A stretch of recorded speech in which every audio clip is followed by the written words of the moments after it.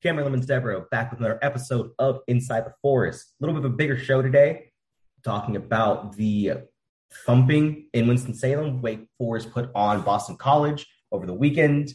I'm going to touch a little bit on basketball recruiting as there is an announcement set for Monday. Today, if you're listening to this on Monday at 6 p.m., another recruit that is coming in for an official visit later in the week. And then we'll take a little bit of a look ahead to Louisville. Starting out with the game against Boston College. They whipped them down to down. They whipped them. A friend of the program, Parker Fleming, CFB Stats Award. You might know her also his website, CFB Graphs, usually puts out a graph every week that is, did we really get beat that badly? When all it does is just say the success rate. So essentially how efficient were you down to down in relation to how efficient were you to limiting your opponent down to down? And just from looking at this graph, 6, 7, 8, 9, 10, 11, 12, 13, 14, 15. Wake Forest was the 16th best team at that in this past week. They just whooped them down to down. I mean, there wasn't much that BC could do. And, I think looking at something like a net success rate is really interesting because it's not just, sometimes you can win by just not fluky stuff, but you were getting whooped down and down and stuff like turnovers and stuff, just like you randomly flip the field on some punts on a kickoff return, just randomness like that, or people just were missing field goals left and right. I look at that by saying Pitt and Louisville. By post-game win expectancies, I think Louisville had an over 50% win expectancy in that game. So, they definitely did some stuff right. But in terms of just down to down, Pitt was whooping Louisville. They were whooping them. But the tune of 4 turnovers from the Pitt offense really flipped up. I don't think anyone would agree that Louisville was 14 points better than Pitt on Saturday. But I think people would agree that Wake was at least 28 points better than Boston College on Saturday. Kind of going through each possession groups like I like doing, starting with the quarterback, Sam Hartman. Fantastic. I know he had a pick, and the pick wasn't his fault really at all. He put the ball on the ground once, and it was really weird because I don't think we've ever seen Sam Hartman fumble the ball ever. They got the ball back, so it was fine.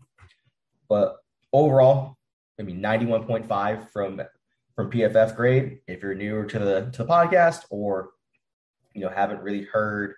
What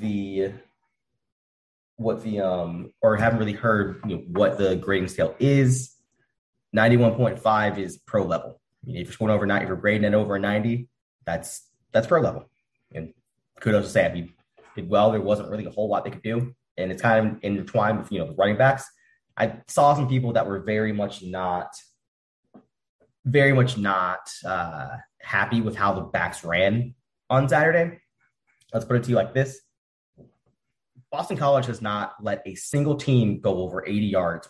Not let a single rusher go over 80 yards. I think combined, people have put up, about 130-ish yards on the ground. The good teams have, but just a single rusher, they're really, really good. Their style of defense, that cover one where they can really put a fifth person on the line and have essentially dedicate 8 to the box every single time. They can dedicate 7, 8 to the box every single time they want to, and they just win the math numbers on running downs, and that's just happened to every single person. FSU is one of the best teams in the ACC at running the football, and they didn't have that much success running against them. No one did. I think you necessarily could, if you're saying, cool, I want to see the running backs run more than 36 yards for Ellison on nine carries, 29 for Christian Turner on 7 carries, 15 for Quinn Cooley on 7 carries. Cool. When we see those numbers a little bit higher, sure, fine, it's great. But those 3 guys combined for 23 carries total, like that. This is some of the lower numbers. Wake Forest went into this game knowing they probably weren't going to be able to run the ball, and it had nothing to do with how they run block, and it had nothing to do with their running backs and any sort of talent wise. It was Boston College goes into games telling you you're not going to be able to run the ball and you have to do something else with it. And Wake Forest is just pretty efficient at the other part of the ball and other part of the offense. I think I called this game pretty much on the head when I said I thought that they were going to start out a little bit slow, both teams. Both teams definitely started really slow, but I thought, when you're playing nothing but cover one and just man-to-man press across the entire game, look at just these wide receivers. It's just a roulette at a certain point. Jamal Banks, 7 catches on 9 targets for 79 yards and 2 touchdowns. Graded as an 84.3. Fantastic. A.T. Perry only had 3 catches on 3 targets for 42 yards and a touchdown. Only. They were kind of bracketing him most of the time. Keyshawn Williams, two catches for 36 yards. Taylor Moran, 4, who I thought not was getting phased out, but he's definitely been a little bit quieter in the last 2 games. 4 catches for 48 yards and 2 touchdowns. Blake Whiteheart, 3 catches for 34 yards.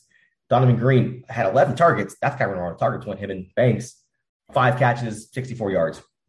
I think the plan has been pretty clear of what they want to do whenever they're getting pressed and whenever teams want to go into cover one. I think we saw it against Clemson. We saw it a little bit against Liberty as well. But, actually, I think we saw a lot of it against Liberty. So Liberty and Clemson, and now Boston College, we have 3 games that are basically telling us when teams are going to play some cover one or just playing man-to-man, Sam is throwing the ball at Jamal Banks and Donovan Green. He's saying these 2 guys are that good against press coverage. I think we can win that. And that's not saying he doesn't have trust in A.T. Perry. I think we all know A.T. Perry is his favorite target at this point. But I think A.T. Perry's strength is a lot more in finding soft spots in the zone and, not whenever they don't have someone over the top and they're not bracketing him, which is fine. Cool. Someone's not wanting to throw the ball into double coverage every time. Good job, Sam Hartman. Really happy about that. But, I think when we're getting these press coverages, we're seeing the ball go more and more to Jamal Banks. We're seeing it more to go to Donovan Green. That's what I think we see. So it's going to be a really fun experiment, moving forward of what sort of poison people want to play. And we saw Army and FSU the last couple of weeks say we're just going to play too high. We're still going to play a little bit of man, but, we'll probably play a little more zone just to kind of see, can you guys make throws? And A.T. Perry and Keyshawn Williams ate them alive. And now we can see we have more data to show when people play, cover one press and just say, hey, pressure guy off the line, man up. Jamal Banks and Donovan Green are just getting the ball and they're just doing a lot with it. So, it's really a pick your poison thing, and it's really a testament to Warren Ruggiero and his offense. They really stepped up. Sorry, Les. They really stepped up and said, hey, we have the right game plan to beat cover one, to beat press, and they made the throws that they were not making against Liberty, and that's growth. That's a lot of growth. There were some things to clean up. I knew the first drive wasn't going to be clean. The drive at the end of the first half could have been better. I don't necessarily know if that was I didn't think that was necessarily a drop by Taylor Moran. I think PFF has him down for a drop there, but you should have made that throw and catch to extend the drive and probably gotten a full 2-minute drill out of that one. But it is what it is. Not really going to nitpick too much out of that. The rest of the offense, I thought up until garbage time, you went punt, touchdown, punt, touchdown, threw a wacky interception, came back for 2 more touchdowns. I think you'll take that you'll take 43 points every single time. That's 4, 5, 6, 7, 8, 9, 10. You scored 4.3 points per drive. That's you take that in a heartbeat and you run that. That is an insane number. So offense good. I thought they blocked pretty well. I know Juergens got a little banged up here and there. I think Juergens will be fine. So nothing where we're at there. I thought they pass blocked pretty well. The run block about as I expected. Fine. It's a team that you're just not winning the numbers game against. Yeah, they got yards when they need to on the ground. So not really too bad about that. Turning it over to the defense, Rondell Bothroyd might be another PFF team of the week. I think Sam Hartman might make it. Quarterback was really fun. It was really fun to watch quarterbacks this weekend. Sam Hartman might make it. Rondell Bothroyd might make it as well. 91.2 run defense, 90.8 pass rushing. As even before we knew the guys were going to be out, I just have had their way against Boston College this year. And Rondell Bothroyd and Jasheen Davis as well. I want to throw them in there too. These guys had their way. These two combined for 9 total pressures. Rondell had 2 sacks. They combined for 6 hurries, got a QB hit out of Jasheen Davis. They set 5 tackles total, 6 run stops. Those 2 guys were just good.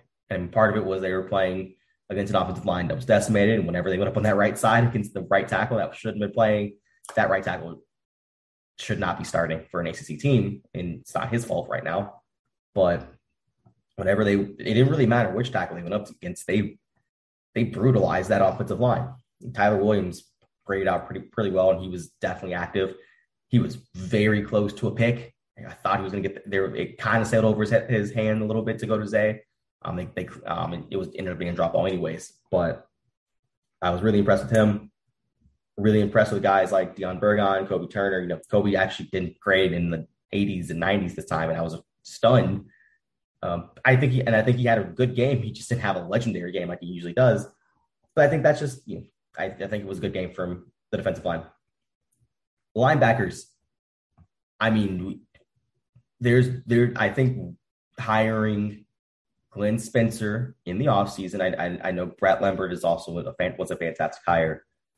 I think hiring Glenn Spencer for linebackers coach was the best thing this Wake Forest team could have done.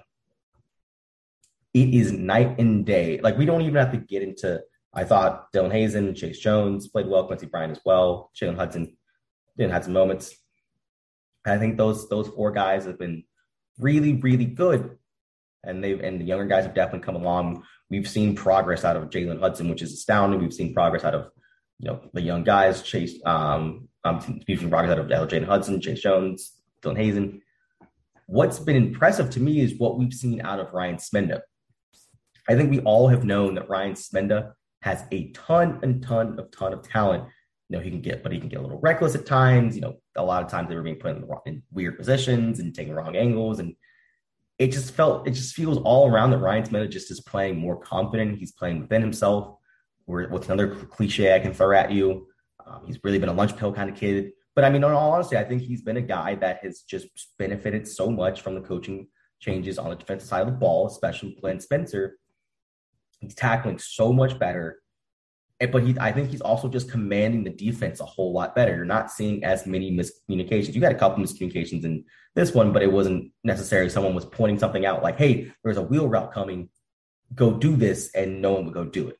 It's, we just pass something off weird, which, those things happen weirdly in every game.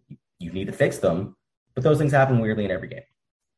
But I thought Ryan Smenda has been playing very, very, very good football this year, and that's something that should not go unnoticed. I don't know if he necessarily makes a first team All ACC team or anything like that, but I mean he's been playing extremely well. I mean, I can pull up PFF right now and just I think last year he was in like the hundreds of linebackers. Right now he's 45th nationally in terms of overall grade. It's just night and day how good he's been, and I think he's going to be good. It's going to be a little bit of a quieter thing just because Wake's defense, I don't think will ever get the pub that it'll ever get the pub that say Syracuse has gotten this year, or NC State's or Clemson's, but he's been a very good player this year. Kicking it out to the defensive backs. First off, I was a little bit surprised about Kalen Carson not playing. He's been out for a few weeks and then had a bye week. And we know he practiced a little bit and he went out there and warmed up. And I was when I heard he was warming up, I was like, okay, cool, he's probably going to play. But, the more I kind of throughout the week, I thought he would play, but I kind of was like, do you need him this week? I understand Zay Flowers is a big target, but the big thing about what Boston College does and what they did was they don't let you just shadow someone. They're not just going to put someone on the line and say, this is where he's going to be, whether he's just in the slot or whether he's just out wide. They're not going to do that the entire game. What they did a lot, and it's something that Wake does a lot to a lot of other defenses, which is why I have a bit of appreciation for it. And I'm like, hey, DB's got a hard task right now. Is they'll put people in a bunch formation, so they'll group, a grouping of 3 or 4 receivers together, and they'll have people break out in different routes. When you're lining up when you're having your defense line up against that, you can't say, okay, Gavin, you have to have no matter where Zay Flowers is, you have to line up where he is and follow and shadow him. That's not how that works. There's certain leverages you can't give somebody. So it's a matter of, you line up however you feel best to line up and say, someone's getting whoever comes out to the flat. Someone's getting who's ever getting the crossing route across the middle. Someone's getting the sail route. But you don't really know which one of the 3 receivers or 4 receivers is getting that until the routes start developing. And so a lot of times what happened on Saturday was, a JJ Roberts would be over there, a Isaiah Wingfield will be over there, a Jamal Martin and a Gavin Holmes, and like there'd be a cavalcade of guys there, but where they had to assign people to which way you're gonna cover, a lot of times it'd be a Jamal Martin that would be covering Isaiah. There would be an Evan Slocum, be a Jalen Garnes. I love those 3 guys to death. Those are 3 of my favorite players. If you've ever heard me talk about any of them, like especially in the secondary, those are my guys. Everyone and their mother is going to take Zay Flowers on the safety of whether it's Jalen Garnes or Evan Slocum. They're going to take them in a heartbeat. Love the guys. They're not covering a first day pick at wide receiver. They're safety for a reason. And Jamal Martin, I like the pickup when they got him out of the transfer portal. I thought he's played some really good ball this year. He's your 5th corner. Yeah, like I hope Zay Flowers would go off on your 5th corner. I thought the long ball actually before we get to that long ball, let's just kind of set the stage for that.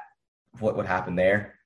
I don't think it's an excuse to be like you got off the field twice, but that was essentially a 15-play drive because you got off the field twice. I mean, just running it back. You get a 3 and out. Start the drive. You're feeling good. You're cool. Whatever. And then I believe Clausen, when he says it was punt safe, went back and watched it today. It was punt safe. And then 2 guys, and we're not going to name names here, just flat out didn't play punt safe. And it was really confusing because you can just literally see everyone else filling the holes that they needed to. And then 2 guys just completely doing something that I don't know why they were doing that. Like I was mad and confused. And where those 2 guys were was exactly where the punter ran the ball. Also, it was really the really funny stat of the game is the punter for Boston College ran for more yards than anyone else on the team for Boston College. So kudos there. Danny Longman, the punter, run rush for 24 yards. The next closest rusher was Phil Yurkovich at 9 carries for 21 yards. Garbo had 7 runs for 17 yards.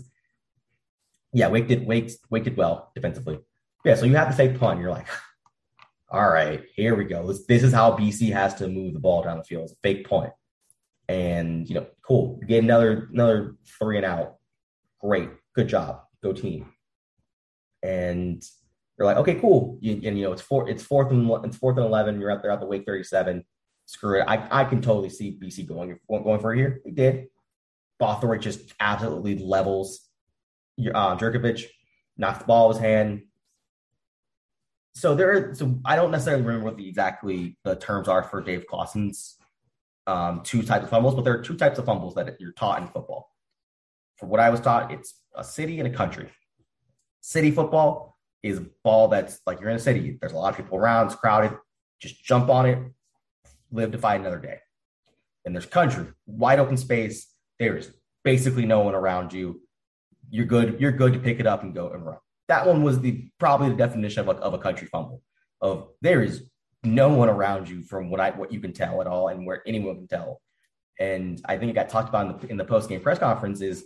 It just kind of felt like the O lineman for BC just came out of nowhere and just knocked the heck out of Jasheen, tossed up the ball, and you're just like, really? This is how they get a new set of downs?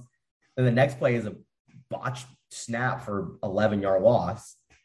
And then finally JJ gets just cooked on a route, and it's a 61-yard touchdown to Zay Flowers. That can't happen. I mean, you got off the field twice, man. That play as a whole probably shouldn't happen.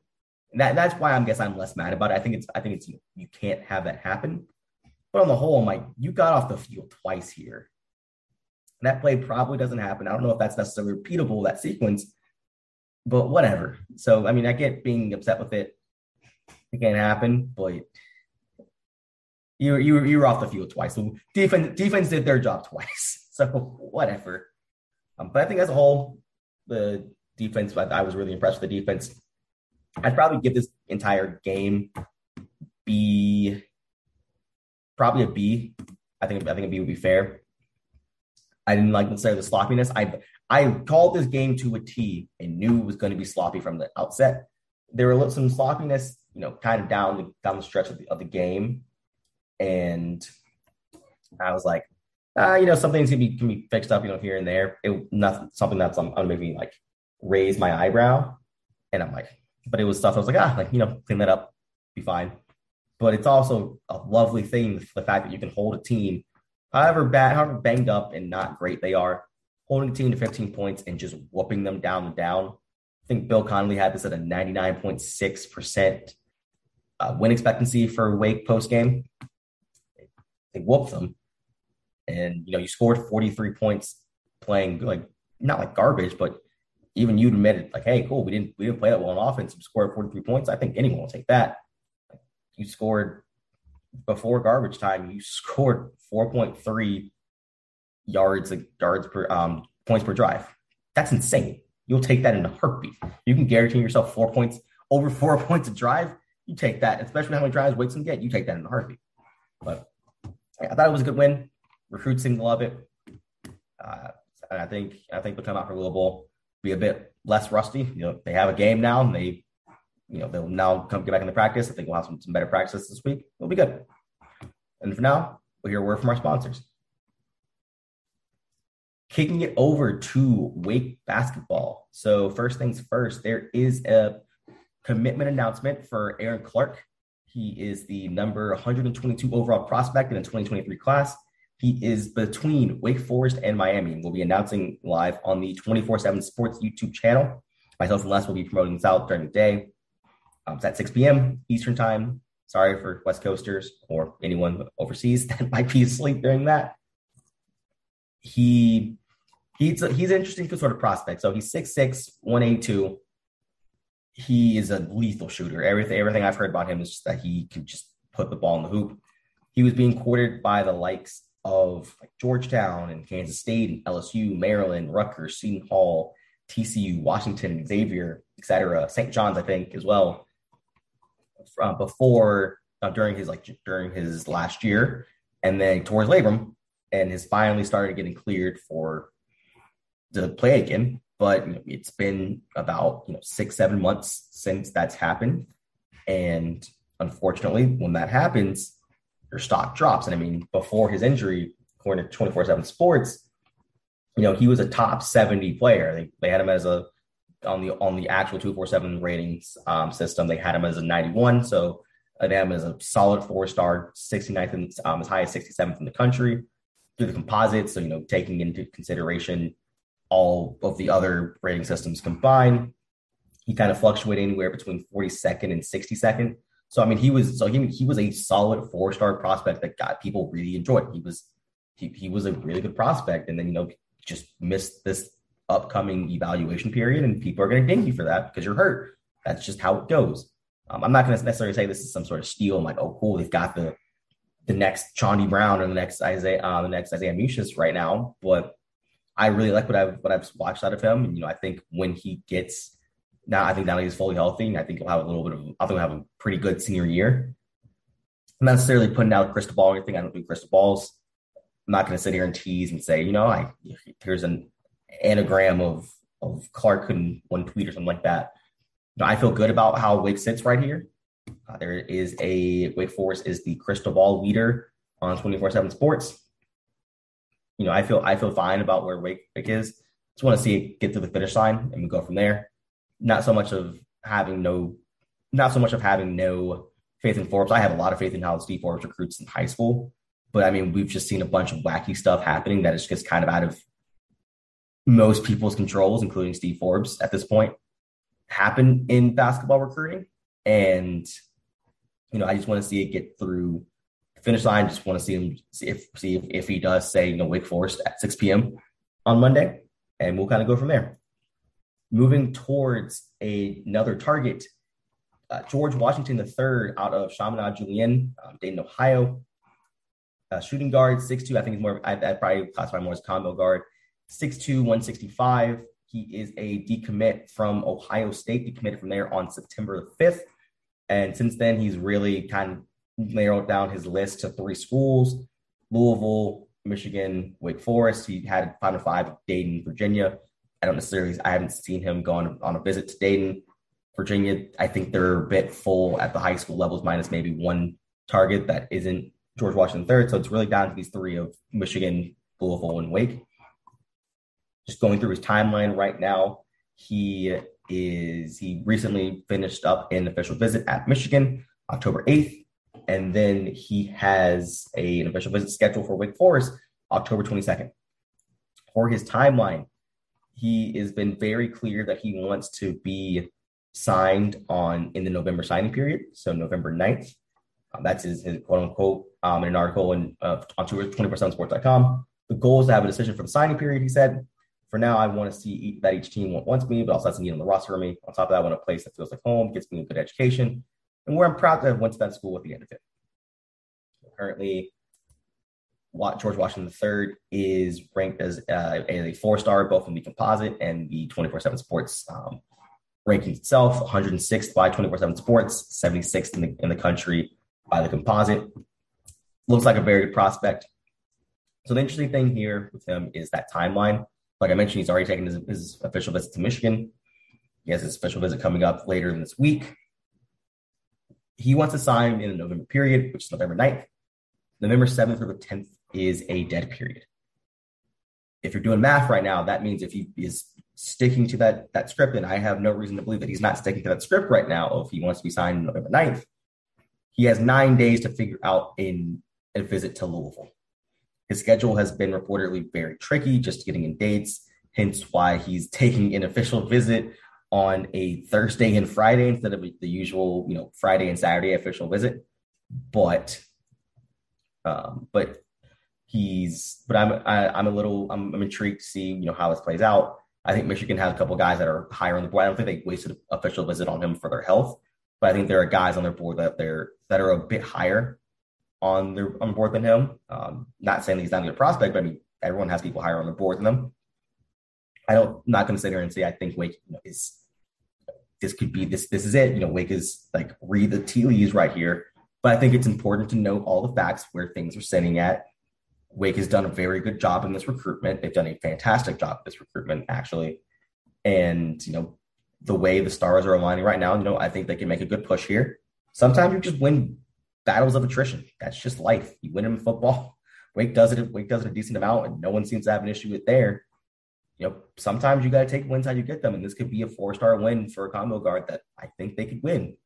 I think they're set up really well. I want to see if he does end up getting to Louisville, but if he doesn't, you feel pretty decent about where you sit right now, especially if he sticks to the plan of wanting to sign on November 9th. But things can change. Things can always change. We'll see how it goes. Moving on to the Louisville game for this weekend.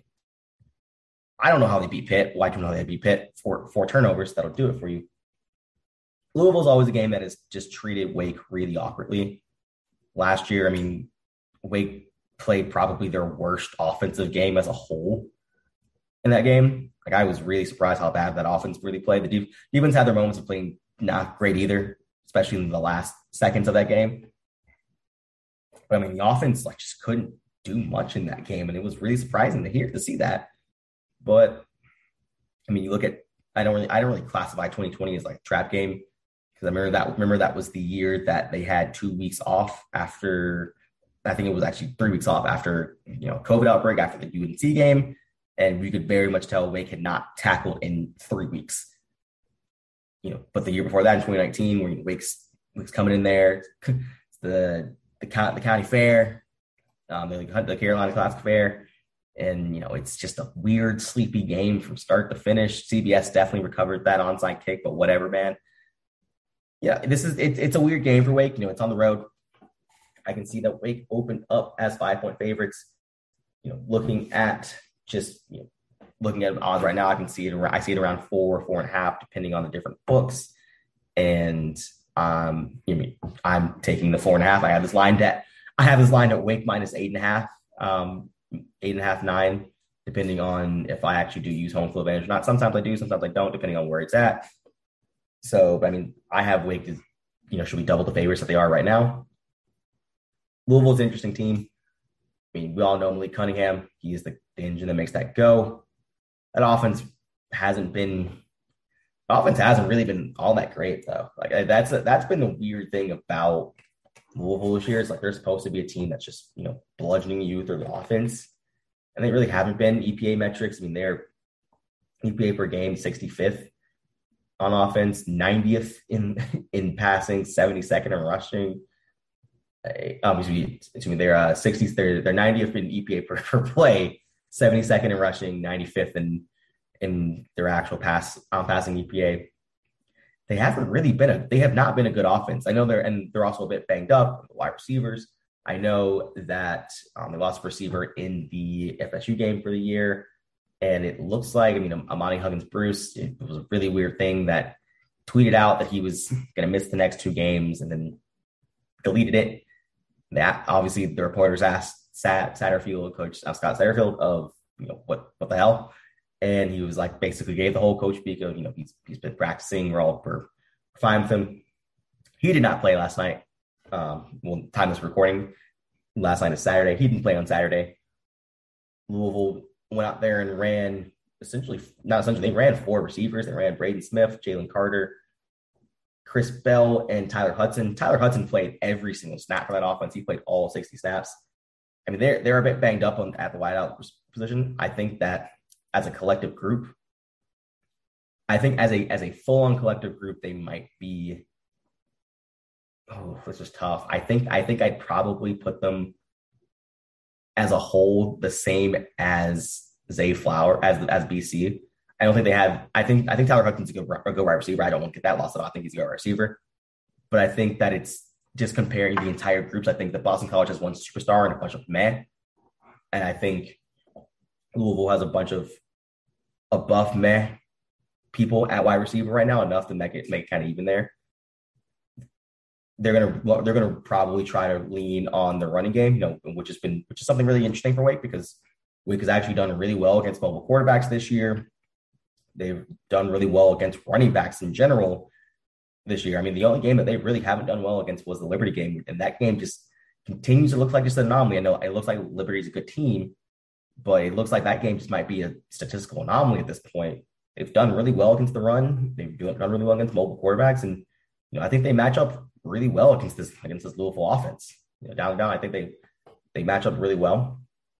Looking at Louisville's defense, it's a decent defense. They are 38th in EPA per play, EPA per game, 54th in EPA per play, 70th on the ground, 47th through the air. They haven't really been getting a lot of people dicing them up through the air, but they have been miserable on the ground. Like, they let that Boston College, they let Broome and Garwell run for 140, almost 150 yards on 21 carries and touchdown. Like, they were not good on the ground. They let Boston College do anything they wanted to against them. UCF just had 38 rushes for 208 yards against them and just decided, why not throw the ball 25 times in the second half? I don't get what UCF's play calling there, but I mean, they got a gash on the ground with UCF. It looked like last night with Izzy. I mean, Izzy 28 carries, 129 yards, and a touchdown. He did his job. So, Keaton Slovis, I'm looking at you really quickly. I know there was a fumble from Izzy, and I think one from Ronnie Hammond Jr. Yes, I think it was 2 picks, a Slovis fumble and a Ronnie Hammond Jr. fumble. But so Slovis accounted for 3 of the 4 turnovers, but Pitt definitely ran all over them. Syracuse with Sean Tucker and Garrett Schrader ran all over them. And, it was a little weird because that was the game that Jordan Travis was out, not out, but he got hurt and was knocked out of the game. FSU ran all over them and passed all over them. So I'm a little skeptical of the numbers for Louisville right now. I think they're a team that has a not good run defense, a very not good run defense. And I also think they're a team that's played a bunch of just not good teams throwing the ball. I don't think Syracuse is a good team at throwing the ball. I think Gadsden's good, but I don't think as a whole they're a good passing offense. UCF is one of the worst passing offenses with John Reese Plumlee. Florida State gashed them up. South Florida is a bad team. Boston College gashed them up with Zay Flowers. Virginia is a bad passing offense right now, as we've seen. I'm sure you guys watched the Georgia Tech UVA game. That passing offense looks awful. And I don't think Keaton Slovis is good. I went into the year thinking Keaton Slovis wasn't that good, and he's really shown me that. I mean, I know they're missing. They had one guy hit the portal, but I mean, they had Jared Wayne there. Gavin Bartholomew is fine on the backfield. I just think Keaton Slovis just isn't that good. So I think they might just be a product of the same. They might be a product. They've just been playing a bunch of bad passing teams. So I'm a little intrigued by that. I'm just pulling up the NCAA statistics right now just to see where in terms of actual yardage and everything everyone is. In terms of passing yards allowed, Louisville ranks 51st. They give up 217.6 yards per game. I said they're not the best they're not exactly the best in terms of running defense. They're 60th, which is really weird at 136.7 yards per game. But I mean, you go through these running backs and Broome 9 for 83 and touchdown, Garbo 12 for 66. John Reese Plumlee himself 17 carries for 83 yards. Isaiah Bowser 15 for 51 and 2 touchdowns. This is the perfect time to bring up game on paper, because I think this is where a place like this shines. Is I can go back and look at week 2 for this Louisville team and say, hey, what down and down, how are you running on Louisville? And against UCF, it was not exactly the prettiest of run defenses. UCF was running in the 83rd percentile. Yeah, that's bad. You don't want anyone to be running in the 85th percentile on you. If I can extend that further to the FSU game, a game that they were again not really they just were getting gashed on the run game. I mean, I can just look at the actual normal statistics for that one. Trayshawn Ward had 10 carries for 126 yards. Trey Benson, 10 carries for 70 yards. Lawrence Toafili, 6 for 20, still had a touchdown on them. This could be a game, and this is not gambling advice. We don't give those out on this show. But I mean, if you were ever looking at a spot where a team where a guy like Justice Ellison and Christian Turner could really, really do some damage, it's this game. I mean, the game against FSU. And I think this is the most damning part of Louisville, is a game that their wide receivers, we all pretty much know FSU's receivers are just the most inconsistent people on the planet. A friend of mine, Bud Elliott, noted on the Cover 3 podcast that, if a guy like Johnny Wilson could actually catch consistently, he wouldn't be wearing an FSU helmet. He'd be wearing an Alabama helmet. He'd be wearing a Georgia helmet. There was a reason Micah Pittman left Oregon. It wasn't so much that he was not good, that it was so much that he would just need to change of scenery. It was the fact that he just couldn't catch the ball. He was too inconsistent. They're teaching another guy how to essentially be a wide receiver. They're doing the Kendall Hinton experiment. They have one of the worst offensive lines that you can see. One of their left tackle went down the game. Jordan Travis went down this game. There were so many odds against this FSU team, and then you bring in a guy who sits there and throws a pass that will make you lose your job as an offensive coordinator. And FSU 82nd percentile in yards per play, 59th percentile in success rate, 79th in EPA per play, 71st in EPA per dropback, 74th in EPA per rush. You basically could have just said, hey, and Louisville tried to sit there and say, we're going to try to stuff the box and make sure you can only just pass the ball. And not only could they not stop them from running the ball, they couldn't stop them passing the ball. So I think this Louisville team has a lot of holes to fill. And, I think they have some wins, and you still have to win games, and they've been winning games and they've been forcing turnovers. But I think this is a game that if you don't turn the ball over 4 times, And I actually want to see how many times they turned it over against UVA. I should pull it up before I record the podcast. I actually want to see this now. That game was also awful. Yes, they turned UVA over 3 times. UVA turned them over twice. I feel like there's a theme here in this team like UVA and this team like Pitt. You know, you turn the ball over against them and you're gonna be terrible. But the teams who aren't turning the ball over against Louisville are just taking them to the woodshed. And I think that's an issue. Like I think that's a glaring issue. And I think that was something that we saw with Syracuse and Clemson last year. Well, not last week on Saturday, that if you can get turnovers, you can sit there and beat a team. Syracuse was getting annihilated down the down, like absolutely annihilated. You look at that final box score, Clemson had 450 total yards. Hughes garbage time their way into 291. Hughes was getting outgained by almost 200 yards. That's not and they were winning for most of the game. That's not sustainable. The only reason they were winning the game is because Clemson turned the ball over 4 times. Like, that's why I think it's important not to just look at the overall statistics of just flat out number. Oh, well, you had this many yards, you had this many yards. I think it's important sometimes right here with Syracuse and Clemson, it tells a story. The story you look at the box score goes, wait, how did you only win by 6 points? And it's the turnovers. And I think looking at it down by down, you get a little bit of a clearer picture with this Louisville team. It goes, maybe that defense is a little bit shottier than we think down and down, and they're just getting real fortunate with turnover luck right now. But, I mean, that's why we play the game. Really appreciate you guys listening and showing your support to this. I've just been getting so much love from this, and Les has as well. This has been great. Feel free to leave 5 stars and have a podcast wherever you can. Share it with your friends. It's always appreciated. And as always, go Deeks.